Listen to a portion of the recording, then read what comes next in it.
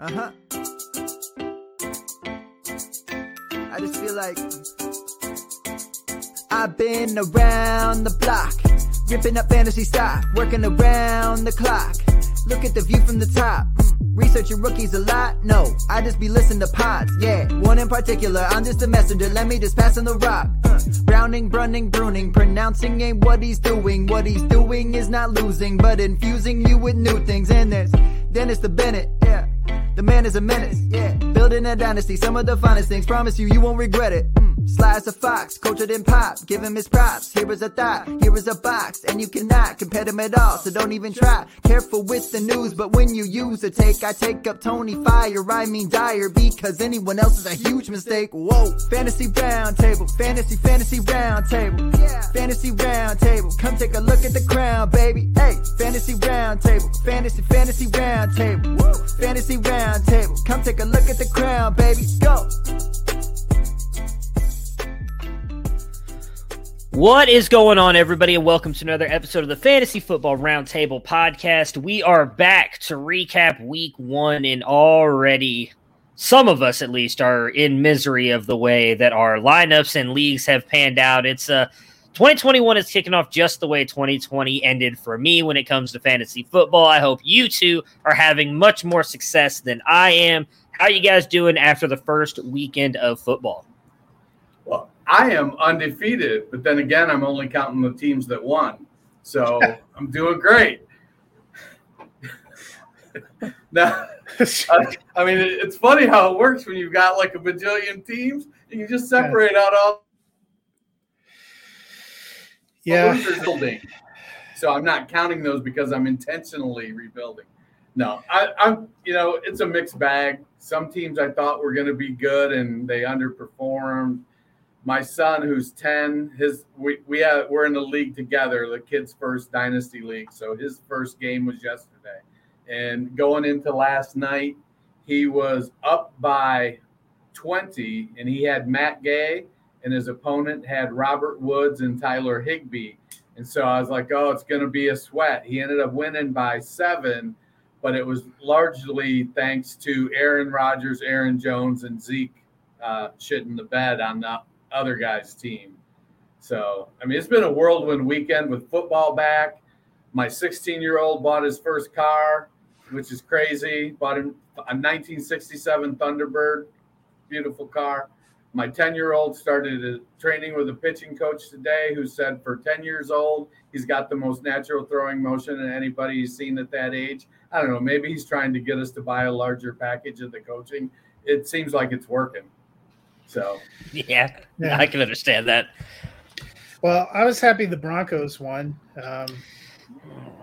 So that, at least that worked out. Some of my teams are doing good. Some of them are doing about as well as Hunter Renfro's hairline. So, yeah, bringing that joke back. I like it. Yeah, at least that's one be of all our season. You almost at least one of our teams won, right? Because I really don't want to talk about that game. Say the Lions. We'll get to it, but they looked a lot better. It was great. I enjoyed that game. Before we get into breaking that down, we are very proud to be a part of the Pigskin Podcast Network. You can find them on Twitter. They have a ton of great other podcasts, not just football, and I'm only going to mention football once this time: hockey, baseball, soccer, everything. Go check them out. We are proud to be a part of that network. One of these days, I'm going to get that done correctly. I thought you were going to call us Do you have it written down? I do have it written down, but English is not my first language, and I don't read very well. I don't speak very well. I don't do numbers again. I'm just a pretty face, people, and really, I'm like a 4 out of 10. So every episode, pronouncing. I'm just I fail at everything. In my ramble at the beginning, I forgot the most exciting part that you film nerds will like. One of my passengers today was the venerable actor, Mr. Michael Pena. Super nice guy. He was in town. Best friend. He was in town playing in a charity golf tournament. Really nice guy. So that was pretty cool. That's one of the perks of my regular Did job. he do like a breakdown of the golf tournament like he does in Ant-Man? Because that would be – I'm thinking of the right person, right, Matt? I'm not messing that up. I'd love. Describes what happened when. Yes, very quickly. When Scott was away. Love it. No. I love it. He's an awesome actor. Seems like an amazing human being as well. So no, he didn't, because we got to talking about music, because he actually got his start as a musician, a drummer and bass player. And so with my 16-year-old being a musician, we just kind of got off track talking about music and whatnot. So, well, on to the business part of it. Hey, do you guys? It sounds like I've got something that you guys need, and need me badly. definitely, yes. Me badly, yes. So get the tools that help Bob Harris reach Fantasy Football Hall of Fame. FootballDiehards.com has the Flash Update Pro, constantly updated throughout the season. Every week after the games end, Bob and the team at Football Diehards are updating the cornerback wide receiver matchups, the projections, the rankings. There's different tools, the cheat sheets, the consistency tools, target distribution, snap counts, so many tools on there that you just can't believe it. I mean, I don't know about you guys. For me, Bob Harris is can't miss radio when he's on Sirius XM. I'm always looking forward to Football Diehards. But if you use our code Roundtable, you must be contagious, Matt, because I'm stumbling. Our code Roundtable, you get an additional 15% off the already low price of $24. Go to footballdiehards.com/update-pro and use code Roundtable.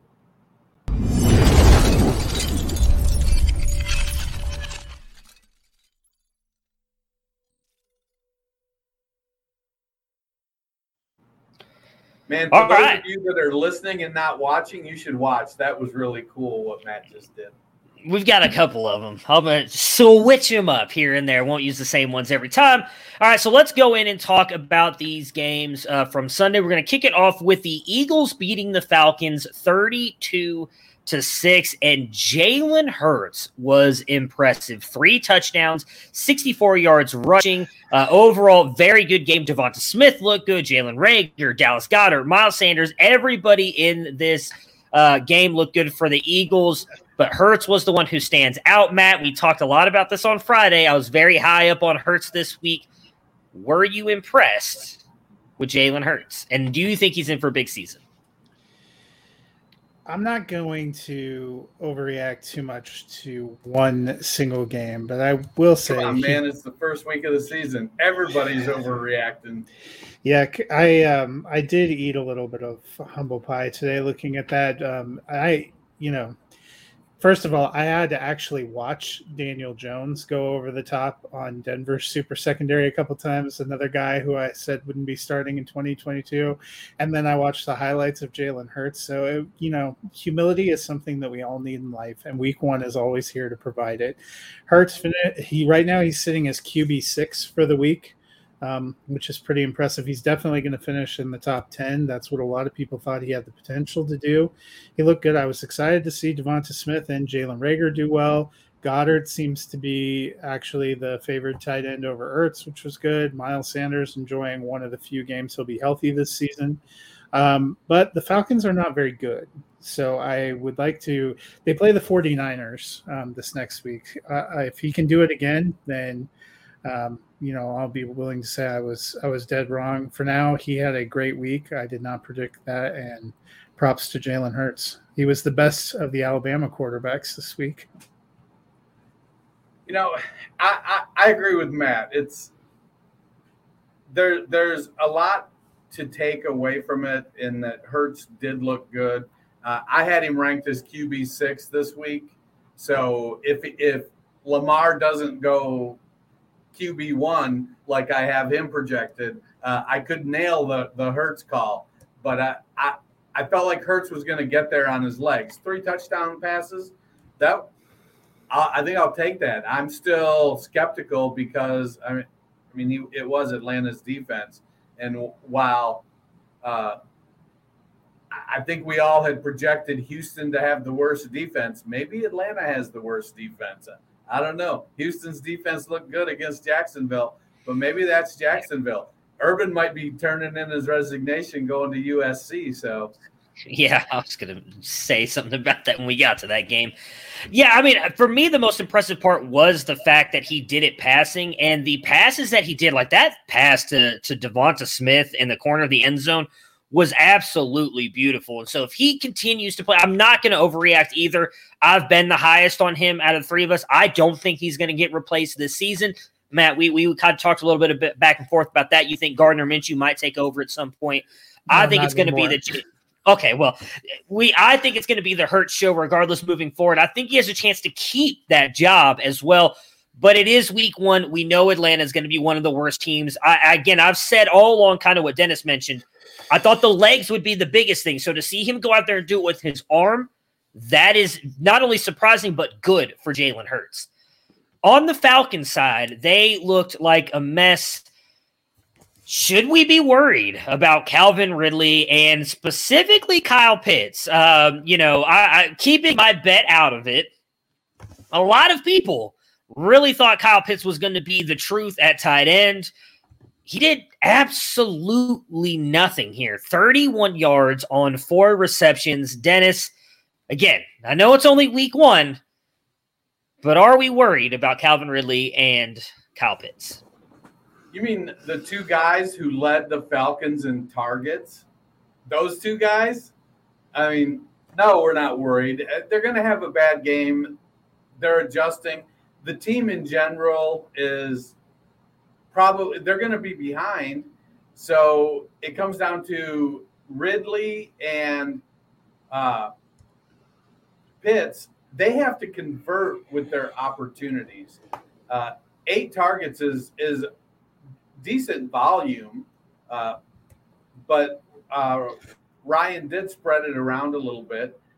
I think that if people are panicking on Pitts or Ridley right now, send me trade offers. I'll take them off your hands. I'm not worried. Matt Ryan, is it? Let's see, he was good last year, so he's probably going to suck this year. But even in years that Ryan sucks, the receivers, typically a couple of them are going to perform well.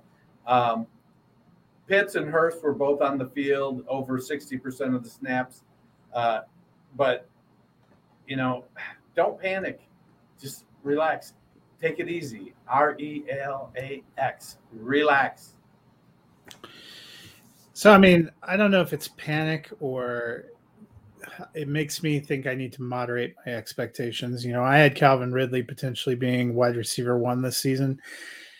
I get what Dennis is saying, that they're going to be behind and have to throw a lot. That was definitely the situation this week. They were behind by a lot. They threw it 35 times. Ridley and Pitts each saw 8 targets, which, I feel like Ridley saw more targets last year. They also did handoffs an alarmingly high amount of the time, considering what the score was. I guess the concern probably is more they changed offensive schemes. I think we were thinking about the Falcons from last year, and this is the Arthur Smith Falcons, and he was out there acting like he still had Derrick Henry and Derrick Henry's cousin to run for him. That gave me a moment of pause. So it's not that I don't Derrick think Henry's little cousin Mike is what he had. It's not that I don't think they're going to target those guys. I'm just thinking maybe the Falcons are going to be much worse than we thought, and with a new system, maybe that's much worse for our chances of seeing the heights that we saw out of Ridley last year. Yeah, I mean, the volume part is going to be key, as Dennis mentioned, for them at least sustaining some kind of upside. But my fear with that is something Matt just mentioned, possibly with the change of offense, the fact that neither one scored a touchdown. I mean, it was not against an Eagles team where I think that's probably one of the teams they have a better chance of scoring against. To only get 2 field goals, we expected Ridley and Kyle Pitts to be in the top tier at their positions. And if they're not going to be able to score touchdowns, it doesn't matter how many catches and yards they get, they're going to be limited. So that's my biggest fear for them. Again, the volume that Dennis mentioned with them getting is definitely a good thing, and that's going to lead to them scoring fantasy points. But we need them to score touchdowns if we want them to be, I think we all had him Ridley top 3 or 4 at wide receiver and Pitts in top 5.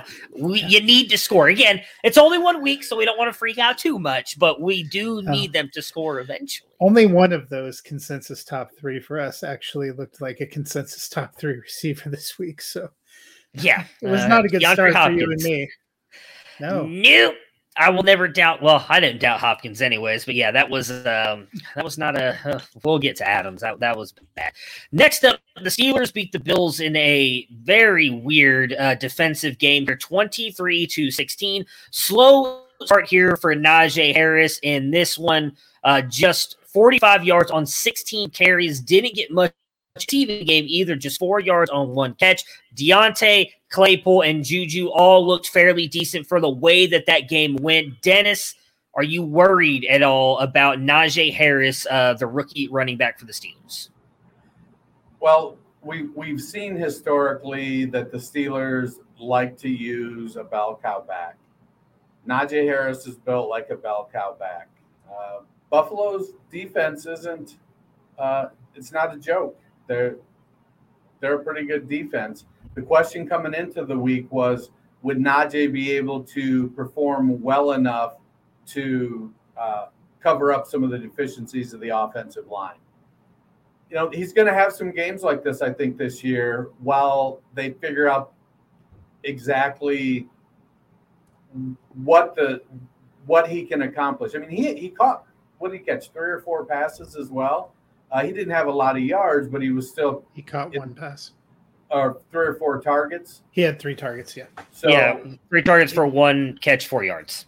They're involving him in the passing game. He's on the field. He's going to be fine. I'm not overly concerned. I think our consensus rankings, we all had him like somewhere between like 10 and 16 or 18, somewhere in there. I think that's a reasonable season-long outcome for him. Unless he gets hurt, I think they're going to figure it out. You know, Ben is a smart quarterback, and Ben will continue he'll end up putting them in plays as they go further into the season. Ben will get them into the right play. You know, they've got a new offensive coordinator this year, so there's some of that some of the kinks of that are live action. You know, defenses in preseason weren't playing sophisticated defenses against anybody. So there's some of those teams that have had changes at head coach or offensive coordinator, installing new schemes, modifying schemes, adding new people. Some of those things with going to 3 preseason games, there's going to be a lot more working it out the first few weeks of the season. So I'm still in on Najee Harris. I think he's going to have a fine season. Yeah. It wasn't a very great offensive game in general for the Steelers. They had 53 total offensive plays, sub 200 yards passing. Of those 53 offensive plays, 16 carries, 3 targets, 19 total went to Najee Harris. And if you look at the running plays, they had 21. 4 of those were runs from Roethlisberger. I'm not thinking those were called runs. So if we're looking for reasons to feel good, 17 rushing plays called. He had 16 carries. He was getting the volume. I like the potential role in the offense.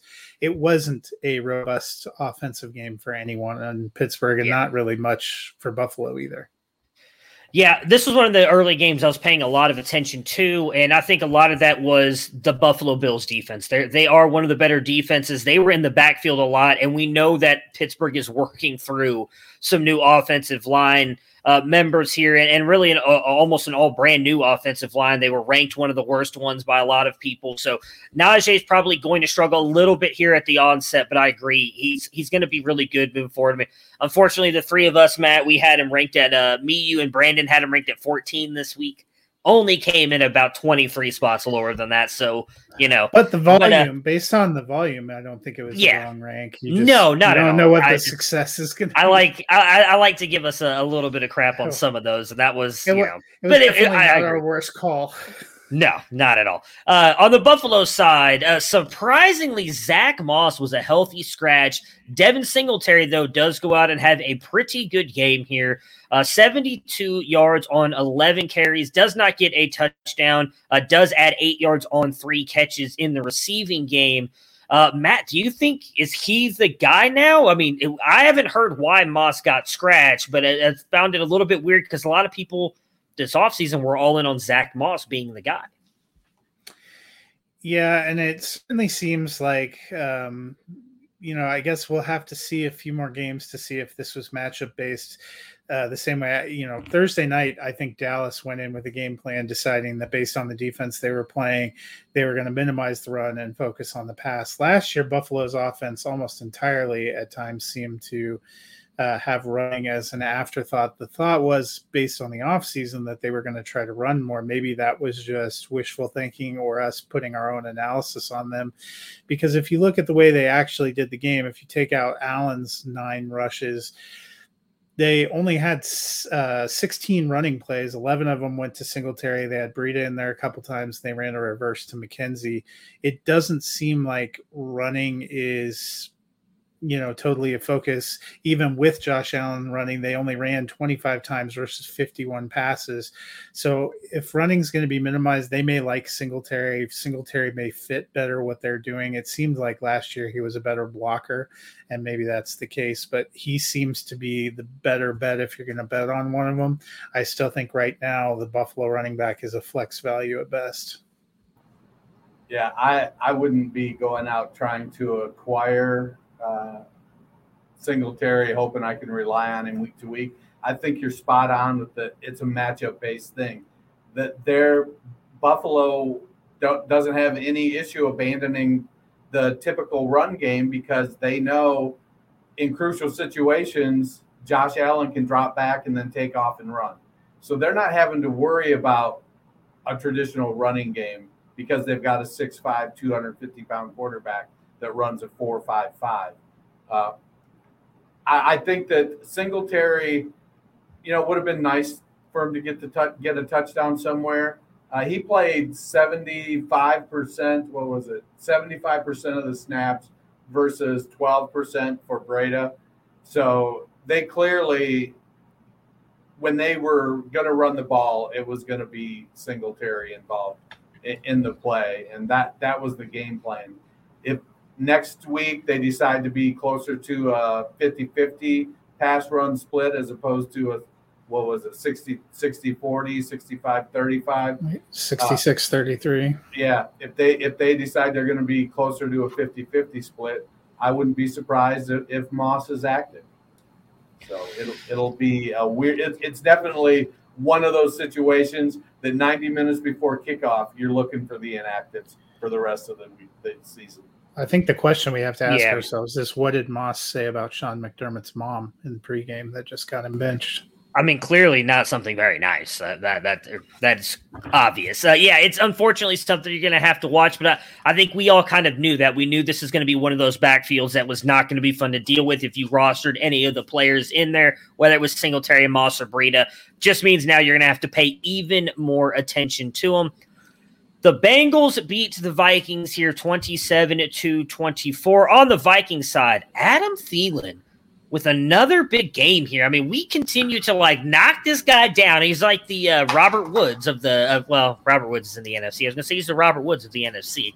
They're both in the NFC. He's the Robert Woods of the Vikings. I know. My God, poor Robert Woods. He's the Robert Woods of the Vikings. We continue to downgrade him because of how good Justin Jefferson was. 9 for 92 and 2. Matt, is Thielen in for another huge season? Yeah, it seemed like when Irv Smith was lost for the year, that was going to be a good bump for Thielen. But what's interesting to me yesterday was target distribution. So Thielen ended up with the most targets, 10, and he's been efficient the last couple of years on that. Also interesting to me that KJ Osborne saw 9 targets. I don't know if it was a matter of coverages. I don't think of the Bengals as having a particularly robust secondary. But Adam Thielen's been a touchdown machine. If he can also continue to get receptions and yardage, we're going to have to vault him way up, I think. Yeah, I think when Smith went down, Thielen's ADP started to rise pretty significantly. We've seen historically that he can put up fantasy points with low yardage because he does get into the end zone at a pretty good clip. But yeah, KJ Osborne, that's if he's not in a waiver wire article this week, I'm going to have to question whoever's writing that waiver wire article, because I think KJ Osborne is going to be one of the hottest waiver wire names out there. The question is, though, is it sustainable for him? Zimmer wants to run the ball. He ran Cook. He ran Cook 20 times. So I don't know how much more running of the ball you can ask out of Minnesota. So that was 20 times out of 83 plays. So Cook carried the ball almost 25% of the plays. I don't know. I think Osborne might really be a thing unless Conklin or Herndon suddenly become something at the tight end. I feel like it's going to be more of a Cincinnati situation with the three wideouts and very little tight end usage. It was a classic Chris Herndon game, though. Plenty of pregame hype. 2 targets, 0 receptions for 0 yards. Yeah. Yeah, I mean, Jefferson got 9 targets, same as KJ Osborne. I think Jefferson's probably viewed as the one now, though, at this point with the season he had last year, which probably helps out Adam Thielen a little bit. To also be honest, I'm not really I am personally. I would not be able to make a catch against the Bengals secondary, but I don't think some NFL players are that worried about the Bengals secondary. So I don't expect Thielen to have games like this continuing moving forward. Jefferson, I think, will end up being the better wide receiver, but I'm very curious to see if Thielen can finish top 13, 14, 15. We all kind of downgraded him when we did our wide receiver ranks. I wouldn't be surprised if he ends up going up there and finishing as a top 15 wide receiver yet again. On to the Bengals side, Joe Burrow and Jamar Chase. Who would have thunk it, right? I mean, dude couldn't catch a cold in the middle of winter, but goes out there and makes an amazing touchdown grab for 50 yards. But hey, who knew it was coming? He's not very good at football, so I'm told. But anyways, he goes out there. They look solid. Joe Mixon rushes for 127 yards and has 4 receptions. Matt, is this it? Is Joe Mixon going to finally finish as an RB1 for fantasy football? I mean, you have to like the usage, and there's nobody really behind him. So that was all encouraging. We thought they were going to run quite a bit. The Vikings defense wasn't great last year. Hard to say if they've improved. So we'll see what it looks like when they start playing they play the Bears front this next week. So that might be a little stiffer of a challenge. But as long as Mixon can stay healthy, I think he's an RB1. Yeah, he's going to get the volume. Samaje Perine isn't a threat. Chris Evans isn't a threat. They're going to get sprinkled in, giving Mixon a break here and there. But I would be very surprised, unless the Bengals are up by 2 scores late in the game, to see Mixon go in for a full series. Mixon showed the talent that everybody who's been Joe Mixon's going to be an RB1 for the last 74 years has been talking about. He showed it yesterday. I think if they invested in the offensive line, I can only imagine what could have become of Joe Mixon in that game or the passing game. I mean, they wouldn't have been having to claw and scratch and go into overtime. I think did we all pick the Vikings in that game, if I remember? No, I was the only one that picked the Vikings. I was on the Bengals, baby. We picked the Bengals, which was looking good when they were up 10 and then got suddenly terrifying when it went to overtime. So I was a little bit worried about that too. I'm not concerned about Mixon. I think you're going to keep him in the lineup until something happens, and I'm going to try to avoid the dread of thinking something always happens. It's coming soon. And because I want to just send him positive vibes. Yeah, I think injury is literally the only thing that holds him back from being a RB1 this season. The 49ers and the Lions, which turned out to be a very interesting game, which I would not have thought after the first half there. The 49ers do end up pulling out the win 41-33. Jimmy G Yeah, go ahead. Mixon was an RB1 in 2018 for the record. When was 2018? Yeah, he was RB10. He was RB10. Anything pre-COVID feels like it was the last decade. So you're just I've only been those playing thoughts to yourself. I've only been playing fantasy football for a year. I did not know it existed outside of 2020. So thank you. I did not know. Thank you, Dennis. I was not 100% sure of that. No. So Jimmy G goes for 300 plus yards. What'd I do? I messed up my notes here. While Deebo Samuel explodes. Trey Sermon, another very interesting healthy scratch, while Mostert gets injured. Elijah Mitchell comes in and goes for 104 yards and a touchdown. Dennis, is Elijah Mitchell real? Is he a guy we should be focusing on for the waiver wire? Well, he's as real as anybody else I've ever seen on TV is real to me. So I'm going to believe that, he's as real as the cast of Big Brother. He's as real as the Real Housewives of Beverly Hills. He's as real as the crew on Below Deck Mediterranean. Good Lord, what do you watch on TV when you're not watching football? I love my wife dearly. Same. Mitchell, he came out of Louisiana. Was it Louisiana Tech or Louisiana Monroe? I thought it was University of Louisiana. One of UL? those. UL? You're talking about Mitchell? Yeah, Mitchell. Yeah, UL. One of those not LSU schools in Louisiana. He had a good reputation as being a good runner, a decent all-around back, good size, fair speed. I think he was a 4.45 guy. So he came in as the less heralded draft pick and just went to work doing the things that you need to do as a sixth-round pick.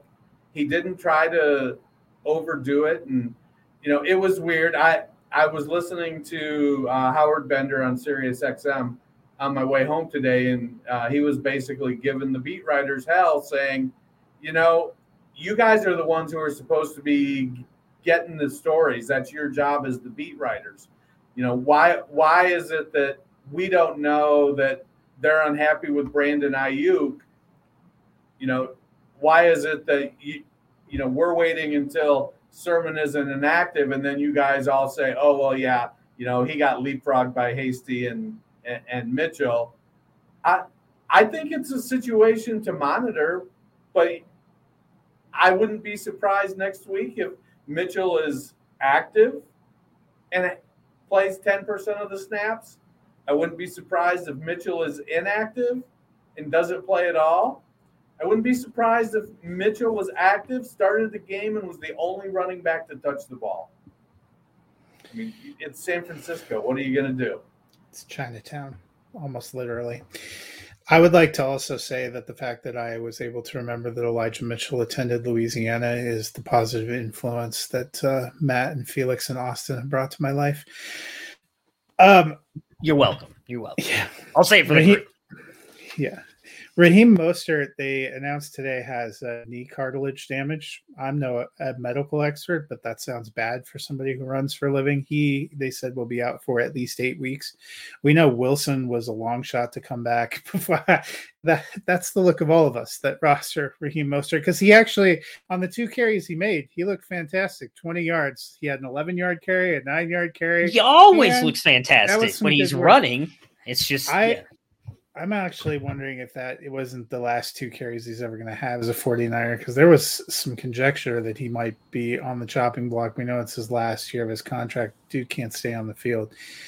Mitchell looked pretty good. 19 carries demonstrates a pretty hefty workload. He made good use of those carries. Hasty was active. I personally think they'll probably have all 3 of those guys active. Sermon will probably end up getting activated at least next week. Whether he gets to contribute much of anything will be interesting. But it seemed like all offseason, we like George Kittle. Weren't sure if he could stay healthy, but we thought for sure it was going to be Brandon Ayuk and Trey Sermon, and that Jimmy G was just going to be a seat warmer for a game and a half. He looked incredible. Deebo Samuel looked incredible. Elijah Mitchell looked incredible. None of the people we thought were going to be great looked incredible. So it's a typical 49ers season. Yeah, I mean, the only thing I would say is I think if Mostert's going to be out for 8 weeks, or I guess as a lot of people are now calling him most hurt, then I think Trey Sermon will definitely be viable now, but I will go out and pick up Elijah Mitchell. I do think that is with the fact that he supposedly beat out Sermon, I don't trust Hasty. Sermon is a very good running back. I honestly think I know there was a lot of fake reporting out there, but what really happened with Sermon and Ayuk, I've got to think something happened that got them in the doghouse for something to be able to not be out there that game. I think both will be fine. Talked about the coach's mother again. I mean, and Moss. These kids, man. These kids. Oh, what's wrong with them? Oh, no. I messed my whole camera up by doing that. See, look at that anger. I've got a problem, just like these darn kids. All right. Anyways, the Lions side of things, they mounted a fierce comeback. Goff goes off for more than 300 yards, and no receiver has more than 50. Aside from Swift and Hawkinson and Jamal Williams, Dennis, are you starting any Lions in fantasy football?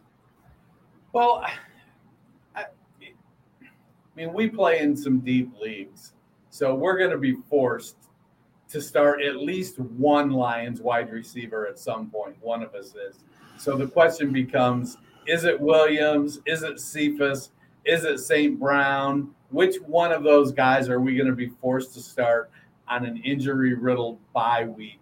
And are we going to get 8, 10, 12 points out of said player? You know, Goff in L.A. was able to make Robert Woods and Cooper Kupp perennial top 15 wide receivers. Granted, he's running the Sean McVay system there, which is different than the Anthony Lynn system. But Anthony Lynn was able to rack up a shit ton of points for Keenan Allen and periodic second wide receiver Mike Williams. So I would expect that Hawkinson's still going to be he's the real deal going forward. Swift and Williams, I think we got a good look at what their role is going to be, how they're going to be partnered together. The wide receiver thing is going to come down to figuring out if one establishes themselves as the top. And at this point, after 1 week, I don't think we really know if one of them is going to become the guy who gets 50% of the wide receiver targets. Yeah, that's it for me. I mean, we saw a perfect example of what we think we're going to see from Detroit a lot this year. They were down. They had to throw. They had to do big comeback. They had 56 pass attempts. 30 of those targets went to Hawkinson and the two running backs. I feel great about starting them. Swift and Williams split the carries, split 20 carries. Both of them look like they're going to be viable plays. Hawkinson looked great. Wide receivers, they targeted 5 different receivers and a couple other extraneous tight ends. Dennis is right. If somebody establishes themselves and starts making the most of those, that's going to be great. Cephas ended up getting a touchdown. So if you played wide receiver roulette and you threw him in there, he got 3 catches for only 12 yards, but he got a touchdown. So he got in there. Khalif Raymond caught a couple of deep ones. Trinity Benson got 6 targets. You know, they're using everybody. They're throwing a lot to the wall to see what sticks. Right now, I'm not hoping to start any of them. Yeah, it's just the 2 running backs and Hawkinson for me. We talked about him. I think Jamal Williams is the one that surprised me a little bit. You know, we knew Anthony Lynn was doing a lot of talking him up this offseason. I wasn't expecting him to look as good as he did yesterday. He's a guy that I actually put in a couple lineups yesterday because of the Zach Moss news late. I'm very excited to see. Running back. Anthony Lynn, he really is. Running back. He really is. He looked good, and if they're going to continue to use him that way, I think he's a worthy flex every single week, and he's a guy who I think I'm going to rank that way every single week as well, because I expect them to continue to rely on the run, and the way those two work together, they looked really, really good. The Cardinals beat up the Titans 38-13. We thought this was going to be a high-scoring game. We just did not think it was going to be a one-sided game. Arizona comes out big here. Christian Kirk, though, Matt, you were the only one talking about Christian Kirk. He goes 5 for 70 and 2, the best wide receiver on the day besides DeAndre Hopkins, who goes 6 for 83 and 2. You know, Rondale Moore in his first game, 4 for 68. Matt, are we buying Christian Kirk? Should we be? He's not. He can't be rostered. So are we picking him up and starting him moving forward? Well, he's rostered in quite a few leagues I play in because if you're going to tout somebody, you're supposed to take him. Not other leagues that Matt Fox is not. Like 6 leagues in the rest of the world that you're not in. He is not rostered. I was encouraged by the production, but I'm going to say I'm not going to take any kind of victory lap right now because he had 5 targets. Rondale Moore had 5 targets. AJ Green had 6 targets. Hopkins had 8. They were a very great offense. Kyler Murray looks great.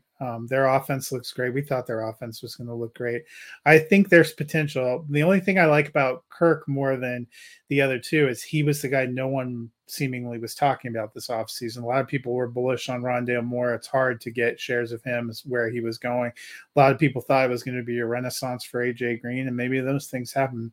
Kirk is the guy that's quietly returning value. It's a contract year for him.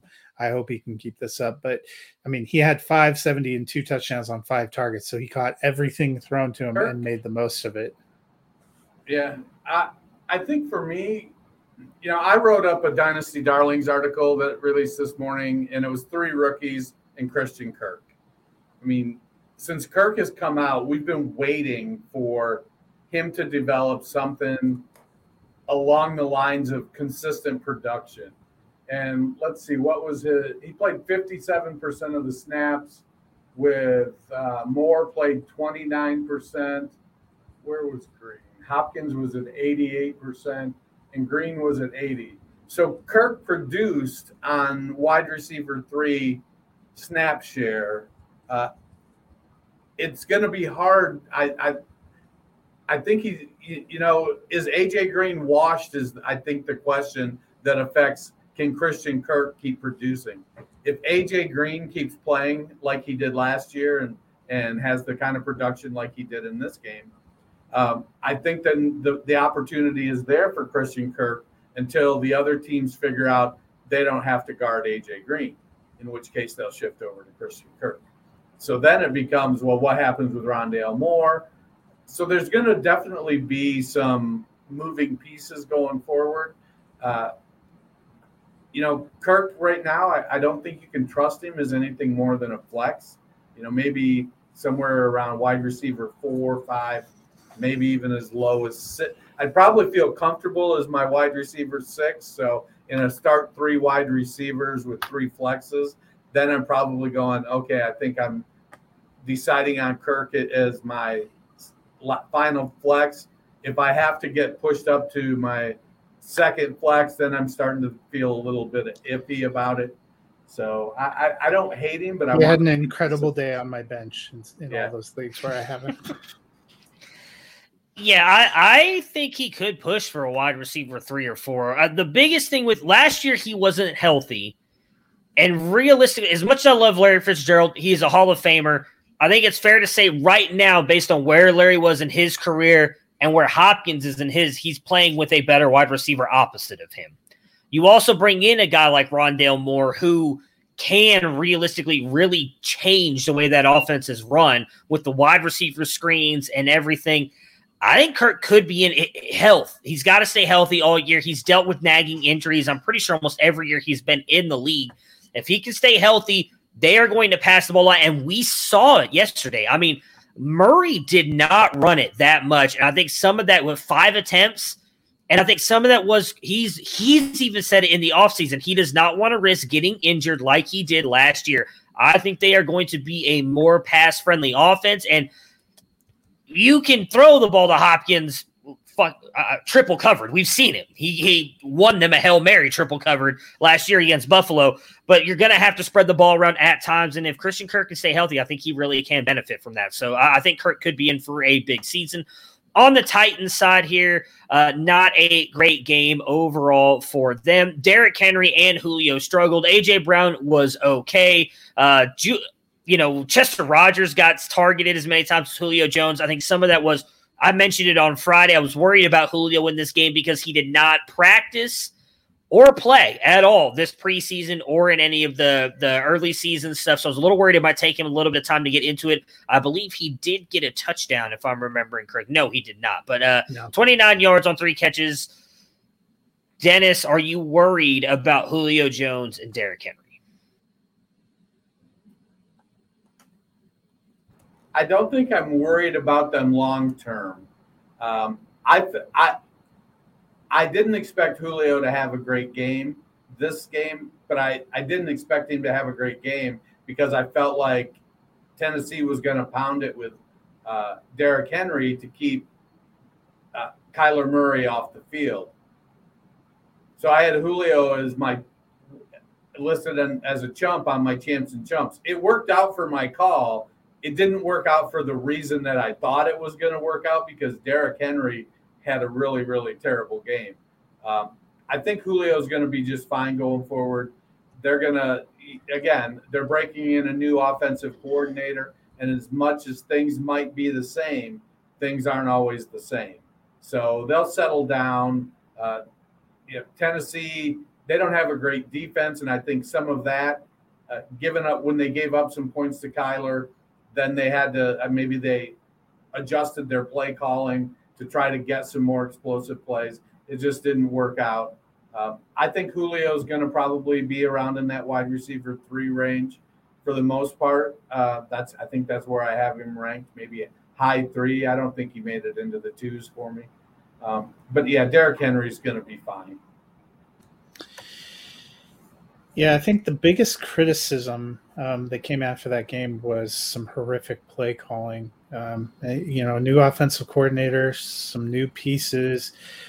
The Titans do not have a particularly easy schedule, especially at the beginning of the season. This next week, they have to go to Seattle, a Seattle team that looked pretty good in managing to dominate the Colts in Indianapolis this week. So I think I don't know if it's concern about these particular players so much as the Titans did not look good in any phase of the game yesterday, and it's not like things get demonstrably easy going forward. The only thing they have going for them is they appear to be in by far the worst division in the NFL. Yeah, I mean, I think I picked them to be like actually 7 and 9. Yeah. Oh, 7 and 10. Yeah, because I know. 9 and 1. There we go. At the end, one every time. I keep forgetting. Yeah, because I did have the Colts. I remember I did have the Colts winning the division. Yeah, I'm not worried about Julio. I am a little worried about Derrick Henry. Now, he did get 3 catches in this game, but Matt, we talked about how bad this defense looked, and we saw it in that game against Arizona. If they're behind a lot, they're eventually going to stop feeding Derrick Henry.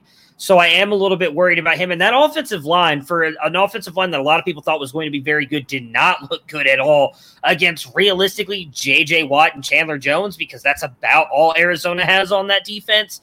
They did not look good in that game at all. So I'm a little bit worried about them as well. Julio, I think, moving forward, will be fine.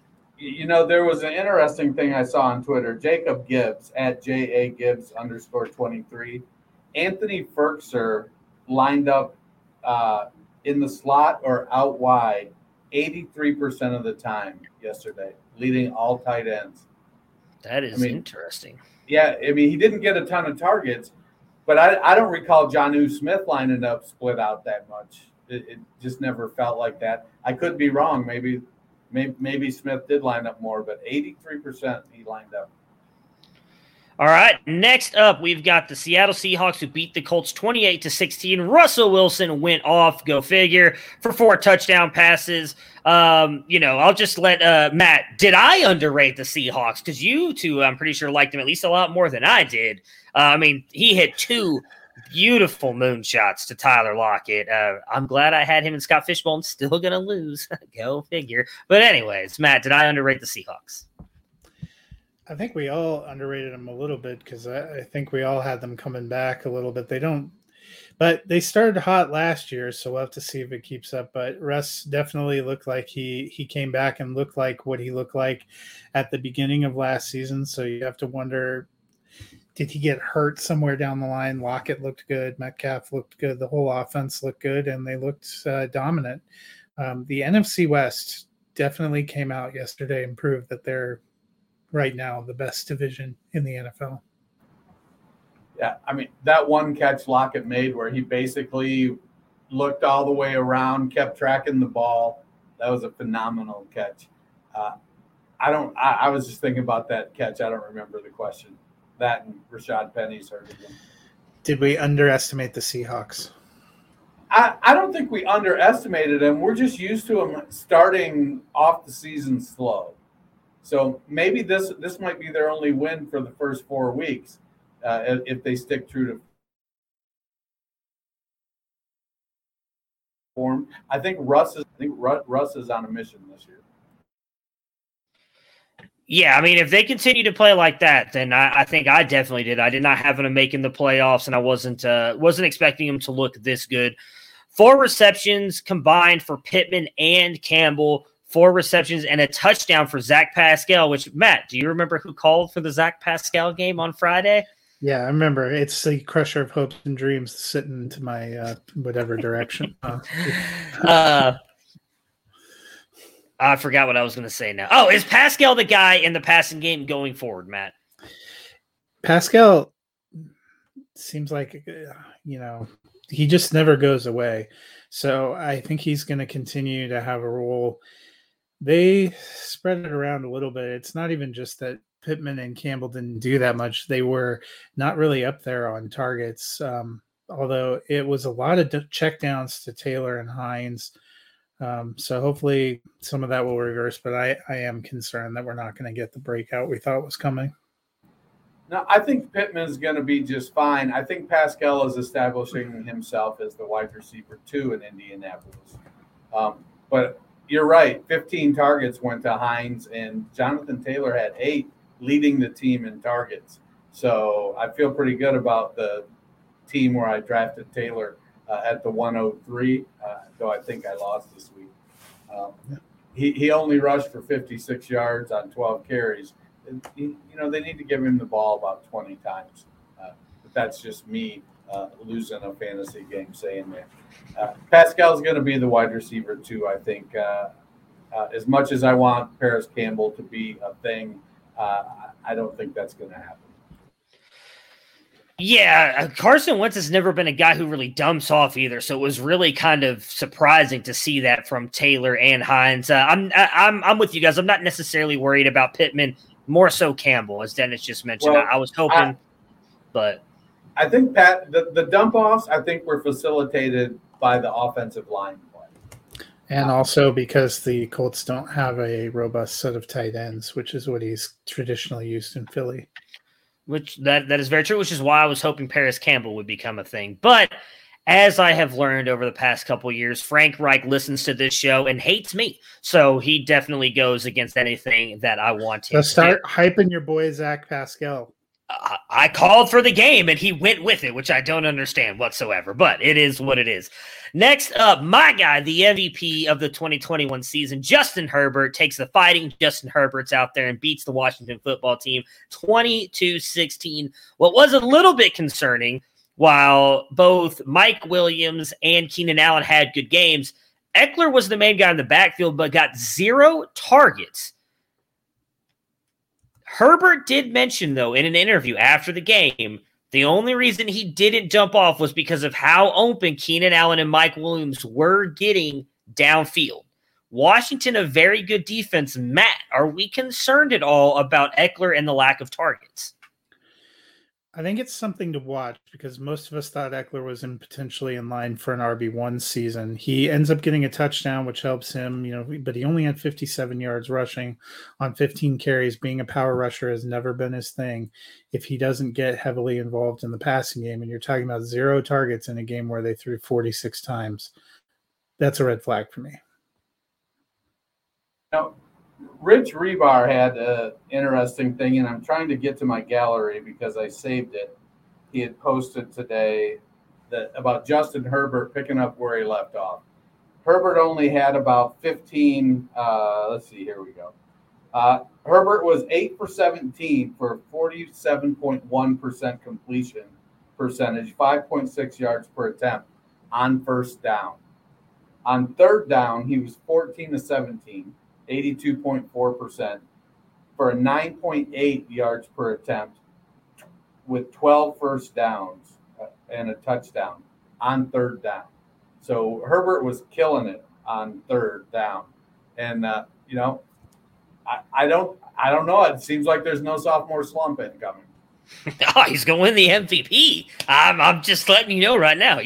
He's taking the Chargers to the playoffs. Look, I hate it for Eckler's side of things, but if Keenan Allen and Mike Williams are going to be as open as they were, especially against, a good Washington football team, I don't think he's going to get the dump offs because you want to get it to your playmakers and Allen and Williams, especially too if Williams can stay healthy. On the Washington football side of things, in a way, tragedy is, I shouldn't say tragedy, but they got hit with an injury here. Ryan Fitzpatrick gets a hip flexor injury. They're saying he's going to be out for quite a bit of time. Is this a bad sign for Washington? I mean, Taylor Heinicke comes in and he played pretty good, just like he did against Tampa Bay in that playoff game. He didn't look horrible out there, but it definitely looked like it hurt McLaurin a little bit. Only gets 4 targets, does make all 4 catches, which, by the way, catch of the year already with that catch where he made falling down and turning his head. Amazing hand-eye coordination on that play. But just for 62 yards, are we concerned, Dennis, with Taylor Heinicke being the starting quarterback for the Washington football team for, I believe it's at least 4 to 5 weeks? They are saying 6 to 8, possibly longer. So I almost suspect if they go 6-2 while Fitzmagic is out, Heinicke starts the rest of the year. If they go 5-3 while Fitzmagic is out, I think they keep Heinicke starting until he suffers like consecutive losses. I'm not concerned for McLaurin. I think, he's the alpha there. They're going to get him the ball. It's different when, you're the one in practice taking all the reps with the game planning versus, the guy getting 15% of the practice reps with the one. So we'll see what happens next week. They've got a great defense. I would say that something to make note of is that Chargers offensive line looks like it's the real deal because they held Chase Young and the boys in check pretty well. So I like Heinicke to be a serviceable quarterback. I don't think he's going to play himself into a fat contract. There's already rumors that they're looking at quarterbacks, possibly Cam Newton, to come in. I'm not sold after watching the Giants yesterday that Washington wins on a short week on the road against New York. Heinicke is okay, but I think that severely limits where this team can go. Well, I thought I saw on NBC Edge that Rivera was quoted as saying that they're not bringing in a quarterback. That Rivera did say that earlier today, but then there have been rumors of late. And I don't know how much of that is true either. I think that's a natural one to make because of the Rivera-Newton, relationship they've had in the past. Also, with a short week playing on Thursday night, I believe what they were talking about is, are you going to bring somebody in this week? There was no chance they were going to be able to get somebody for this week. I think if Heinicke plays like he did yesterday, I think the Chargers have a good defense. I think that the Washington has enough weapons around him and a good enough defense that they can be good. Is he a game changer? No, but they're not going to find a game changer. Even if they bring in Cam Newton, I'm sorry. He's not going to be a game changer at the quarterback position for them. I do want to touch on real quick before we move on what Dennis mentioned with the Chargers offensive line looking much better. Justin Herbert did credit that to Lindsley, saying that Lindsley is doing a lot of the calling out on the defensive players now on who to block so that Herbert can focus on diagnosing defenses and knowing where to go with the ball. I'm telling you, they're in for a great season this year.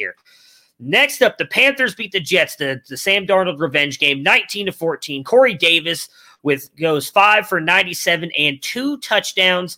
Is he locked in as the wide receiver 1 for the Jets, Dennis? Was he not locked in as the wide receiver 1 for the Jets? I mean, Elijah Moore to the moon, baby. Yeah. No, Davis is the one. He's been the one since he signed it on the dotted line. I think Elijah Moore is going to be good.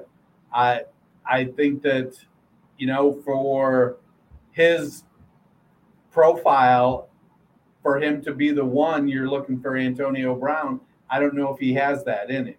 I think Elijah Moore is going to be good, but I think Corey Davis is the one in that Jets offense. Yeah, for me, for at least this year, I think Corey Davis is the one I'm going to trust the most. I think Moore might have some good games, but it'll be more hit or miss. Yeah, he's got to be in your lineups. And I will say, as much as I am not the biggest fan of Zach Wilson, he went out and had a pretty good day as well. McCaffrey returns with 187 total yards and 9 receptions. Matt, I mean, how does he continue to impact this offense in the passing game?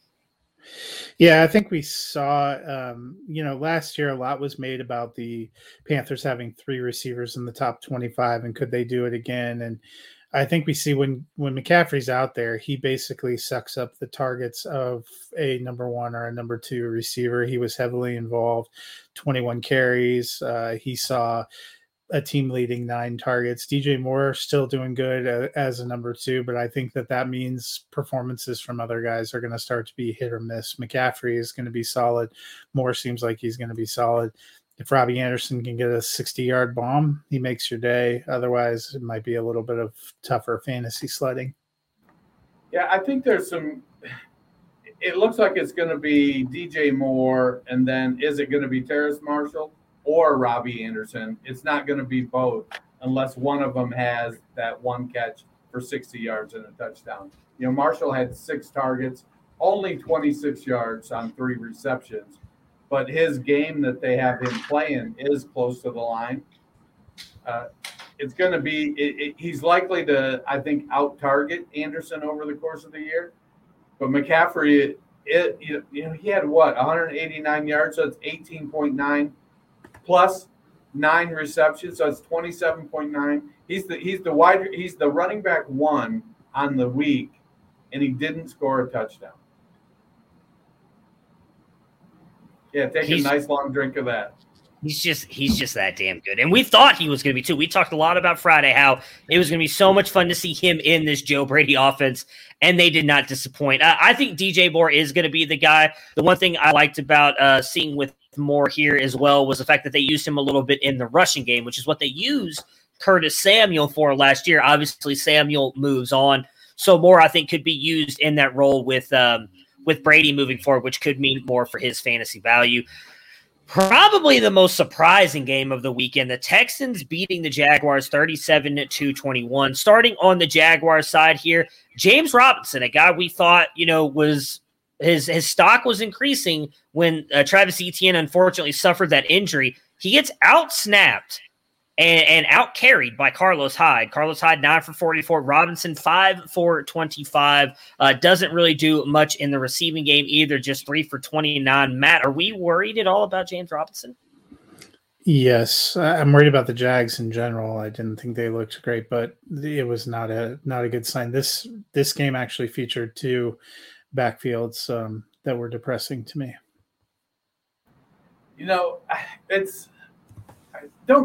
I love Carlos Hyde. I am a Buckeye. But man, Jesus Christ, Urban Meyer, what the hell? It's a good old boy, man. That's what he does. He plays his guys. Robinson is not Christian McCaffrey. But he's not Carlos Hyde either. He's more talented than Hyde at this stage of their career. And I don't know what Urban's thinking, what he's seeing. We have been calling his hiring a dumpster fire since the day that it's been announced. And it is, it's getting to the point where people are walking by throwing firecrackers and fireworks in it. It's going to be a spectacular dumpster fire. I mean, when you look at Trevor Lawrence in the press conferences, he's like, dude, I don't know. No wonder we kicked these guys' ass. I don't know, man. Yeah. I will say the one thing we talked about on Debbie podcast last year, DJ Chark, once he got Trevor Lawrence in, that definitely looked good yesterday. Chark had a really good game, 86 on 3 for 1 touchdown. I will say I'm not as worried about James Robinson yet because I do think eventually he will take over as the starter again and be the guy. But all right, hold on. It don't add up. DJ Chark, good game, 3 receptions. Dude had 12 targets. And? So that's what Trevor Lawrence was really, really bad. Oh, Lawrence was bad. But the difference was The difference was he was at least getting some balls to Chark, where Minshew was missing every single one of them last year. All Chark needs is 3, baby, and he showed it to you this weekend. And that's all I need. I just need him to put up some fantasy points. For the Texans side here, are the Texans for real? They're the only team in the AFC South with a win right now, if I'm remembering correctly. Overall, good game from everybody here. Tyrod looked good. Dennis, you called for Mark Ingram to get the most carries, so you put the hex on me and Matt with the Phillip Lindsay talk. Matt, what do you think about the Texans this weekend? They look a lot better than I expected. They also don't look like a team that's trying to intentionally tank, which is the vibe we got from them throughout training camp. Tyrod looked decent. Brandon Cooks looked like he wants people to remember and put respect on his name. So did Mark Ingram. So they might be a dumpster fire still, but they'll be a more fun dumpster fire than the one in Jacksonville. Maybe they're more like a trash can fire. Right. There's, Houston, man, they thoroughly exceeded my expectations for the entire season. They can lose the next 16 in a row. It looks like they're going to compete. They're going to be a competitive team. They're going to be out-talented, and good teams are going to beat them pretty handily. But if they're playing, the Jets, some of these teams that aren't very good also, they could win 3 or 4 games this year as opposed to the one game that all of us gave them. Can we also whoa! I picked the them to greatest get 4 collection of afterthought players. Too. I mean, Danny Amendola rises from the dead. Mark Ingram rises from the dead. David Johnson at least gets a touchdown, even though they didn't want to play him. Brandon Cooks reminds you he's still semi-elite. I told you guys, Tyrod Taylor is not as bad as he gets credit for. He is a great game manager. And I picked him to win 4 wins. We're almost there, baby. We're almost there. Next up, Matt's Denver Broncos beat the New York Giants 27-13. Melvin Gordon with 10 carries for 31 yards before breaking a 70-yard touchdown run in the fourth quarter. Javonte Williams went 14 for 45. Matt, coming to you first here as they are your Broncos. Who do you trust more in this backfield? Yeah, and they had an exactly 50-50 snap share coming out. I actually thought Javonte Williams looked better as a runner. But then, of course, Gordon gets the huge breakaway play there in the fourth quarter. I think they're both going to get a lot of work. Gordon's probably still the lead guy right now, but I don't think it's going to be too long before Javonte takes that over. Well, I mean, Javonte out-carried him. They may have had a 50-50 snap share, but what was that, a 70-yard run? So that was what? Yeah. 10 for 31. Yep. Now it looks great at 101 yards and a touchdown. So Williams was slightly outplaying him prior to breaking that long run. But historically, that's Melvin Gordon's game. 3 yards, 3 yards, 3 yards, 3 yards, 3 yards, 3 yards, 3 yards, 3 yards, 3 yards, 3 yards, 70 yards. I mean, that's Melvin Gordon's game. I still think that they're going to continue to start to keep shading towards Javonte Williams. But it was, if you had to start Melvin Gordon yesterday, you felt good.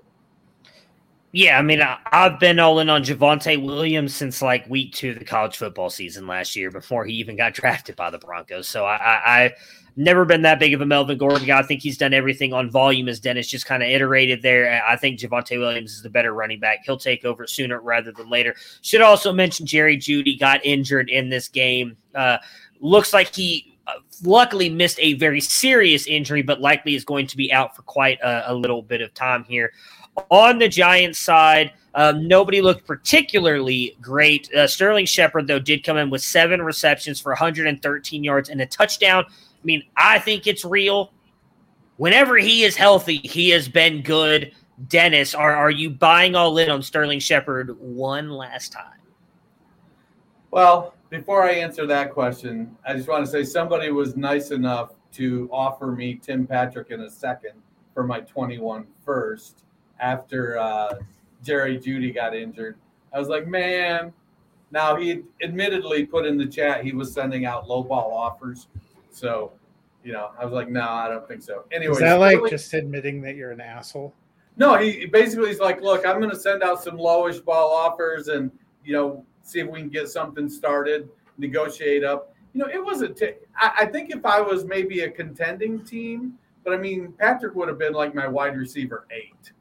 So, I was pretty stacked at wide receiver. If he had offered me a running back, maybe we'd have had something going. Anyways, you're right. Sterling Shepard produces when he's healthy. If he can stay healthy, and there were some rumblings this offseason that he was the one showing the most connection with Daniel Jones. I hope he stays healthy. I do roster him in 3 or 4 places, and having to start him. As I say that out loud, I think a couple of those are teams I would really rather lose. So maybe this will give me an opportunity to recoup some draft capital. Shepard has always been one of those guys that I've liked that just could never put it together. He's the wide receiver version of Rashad Penny for me, but he's healthier. It was very frustrating. Both he and Darius Slayton looked pretty good against a very decent secondary. The Slayton third play of the game offensively went for 42 yards over Kyle Fuller. Shepard looked great yesterday, had a 37-yard touchdown, had a number of clutch catches. He looked really good. And I'm going to say I've been down on Daniel Jones. He looked really good. Even that one fumble was kind of just an incredible defensive play. He had 2 hands on the ball, and Denver was just swinging and punched it out. He looked a lot better than he did last year. I wonder who's been saying that. Danny Dimes, baby. Yeah, I give credit where credit's due. To Danny and to you. Go ahead, Dennis. Took the ball away. I'm afraid of Galladay's hamstrings, but he looks pretty good too. He's not. He's really making me regret that DeAndre Hopkins trade I made in the offseason. Dolphins beat the Patriots 17-16. Gaskin with 9 carries for 49 yards, 5 receptions for 27. Dennis, did we see enough to feel confident about his role moving forward? Yes. I mean, that's good. Yeah. Salvin Ahmed and Malcolm Brown. I think he has 3-down capability. I just don't think he necessarily has 25 touch durability. Yeah, I think he's a mid to low end running back too in this offense right now. Yeah, I am right there with you guys. I talked about it all last year. I thought he was going to end up being a running back too. He finished the season as a running back too. He's going to be a good player for them. On the Patriots side, Damian Harris with 100 rushing yards, 2 receptions. He had a crucial fumble, though. Can he be an RB2 this season, Matt? He can. I was happy with the usage. It'll be interesting to see because it was right at the end of the game, and it definitely sadly cost them the game. How much that fumble alters their play. I still don't totally trust Patriot running back rotations, but I was pleasantly surprised with his usage. Yeah, if he comes out, starts next week, carries the ball 6 or 8 times in the first few 8 or 10 plays, then I think then he's good. I mean, he looked good. He was explosive. He did everything but score a touchdown. He caught all 3 of his targets, or 2 of 3 targets for 17 yards. I mean, I liked what Harris was putting down yesterday. Yep, I was all in on him last year. I think he'll be fine. Stevenson had a big fumble as well. I think that's just that Dolphins defense is really, really good. I think Harris will be fine. The biggest thing will be something Dennis mentioned.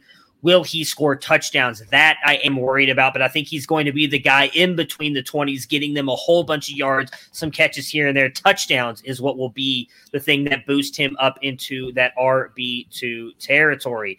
Next up, the Browns. I'm not going to say the Chiefs coming. The Browns choking away a win here, losing to the Chiefs 33-29. On the Browns side here, 3 receptions for 72 yards for David Njoku. Dennis, do you think a big year is coming for the Chief? I'd love to think it, but I mean, he was still outsnapped by Hooper significantly, and without going and looking real quickly, I'm not sure how many snaps Bryant played. I know Bryant was playing over him last year. He did when he came into the league. He looked athletic. He went and got the ball. He has issues with drops he's got to work on. We've all been waiting. We hoped he would go somewhere else in the offseason, and get an opportunity to be the starter somewhere. But he was exciting. I was more concerned with Donovan Peoples-Jones playing so much and only getting one target over Anthony Schwartz, who was like Mike Tysoning the ball every time it was thrown to him. It's like the dude has rock hands. Every time it was thrown, he's like battling it, trying to bring it in. I don't know. I'm not big on Schwartz. I wasn't in the draft, so we'll see.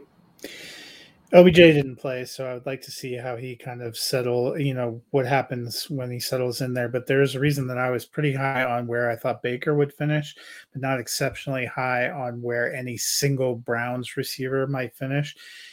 They use 3 tight ends. They use 4 receivers. They use 2 running backs. I think they have an embarrassment of riches, and they're going to use all these guys. I was encouraged by how Njoku looked, but I don't know if I'm ready to roll him out there as a tight end starter.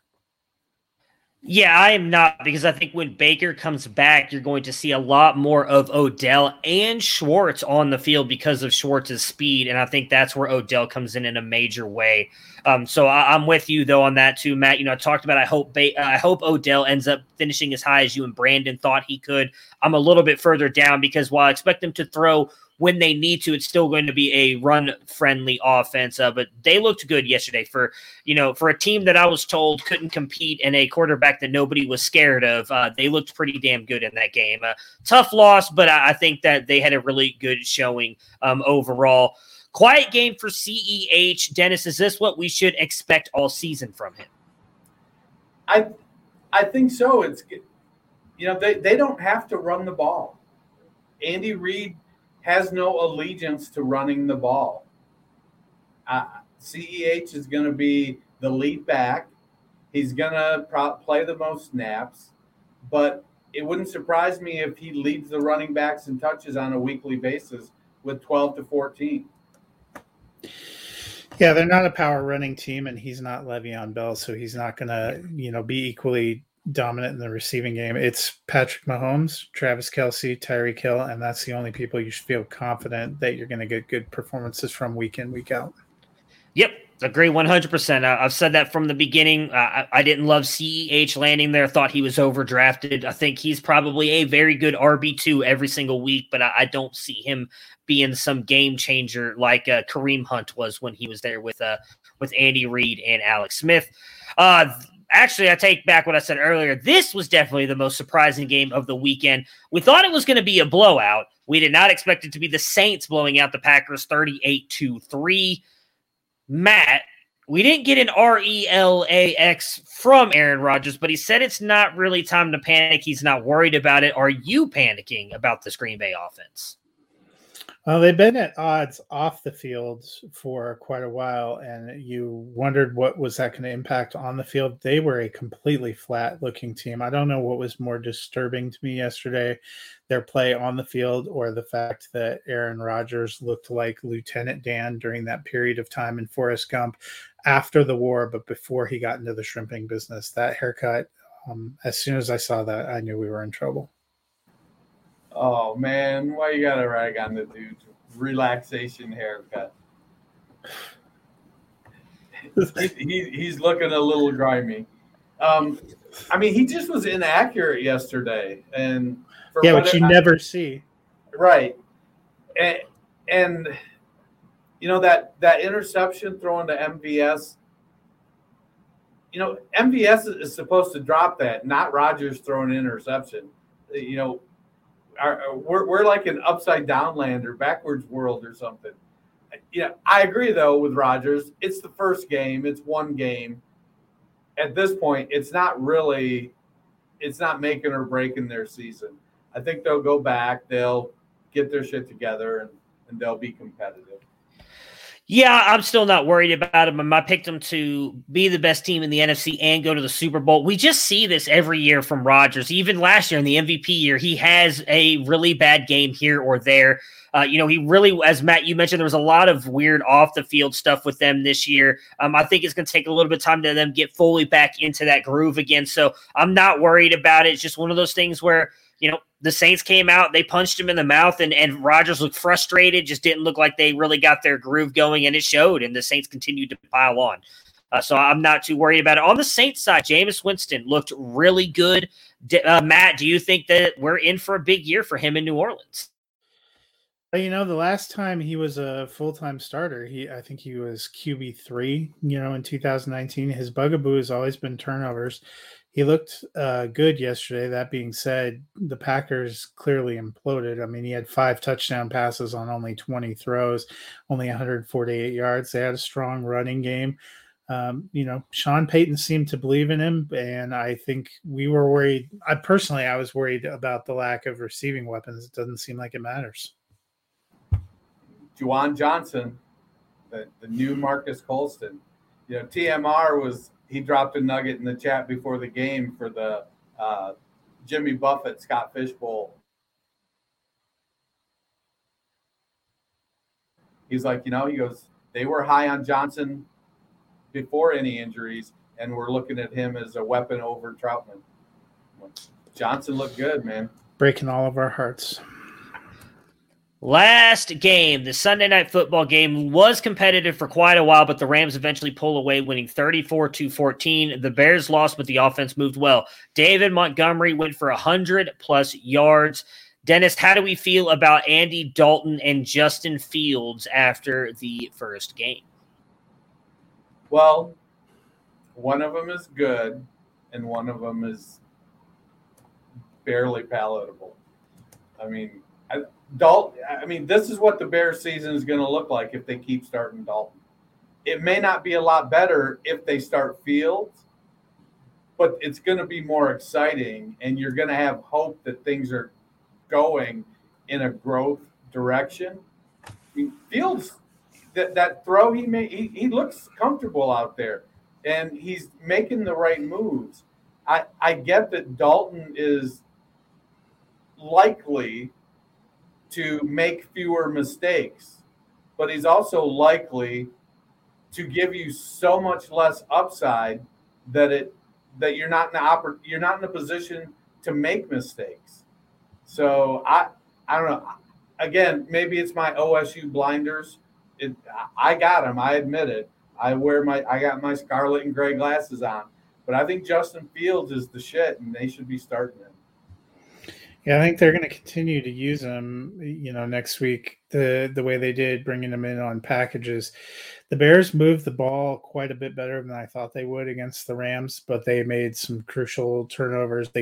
Their line is sort of trash. I'm wondering if that's part of the hesitancy of throwing, because Andy Dalton got lit the F up a couple of times in that game. But it's going to, if they have another blowout against the Bengals, he's done. I think the line being bad is our offensive line is terrible. So let's play the quarterback that can't really move. That's what I was going to say. That's why you need to put Fields out there, because he can extend plays with his legs and burn you. A lot of the talk last night, if you were listening to them, was that in talking to Nagy, they don't want Justin Fields to be running.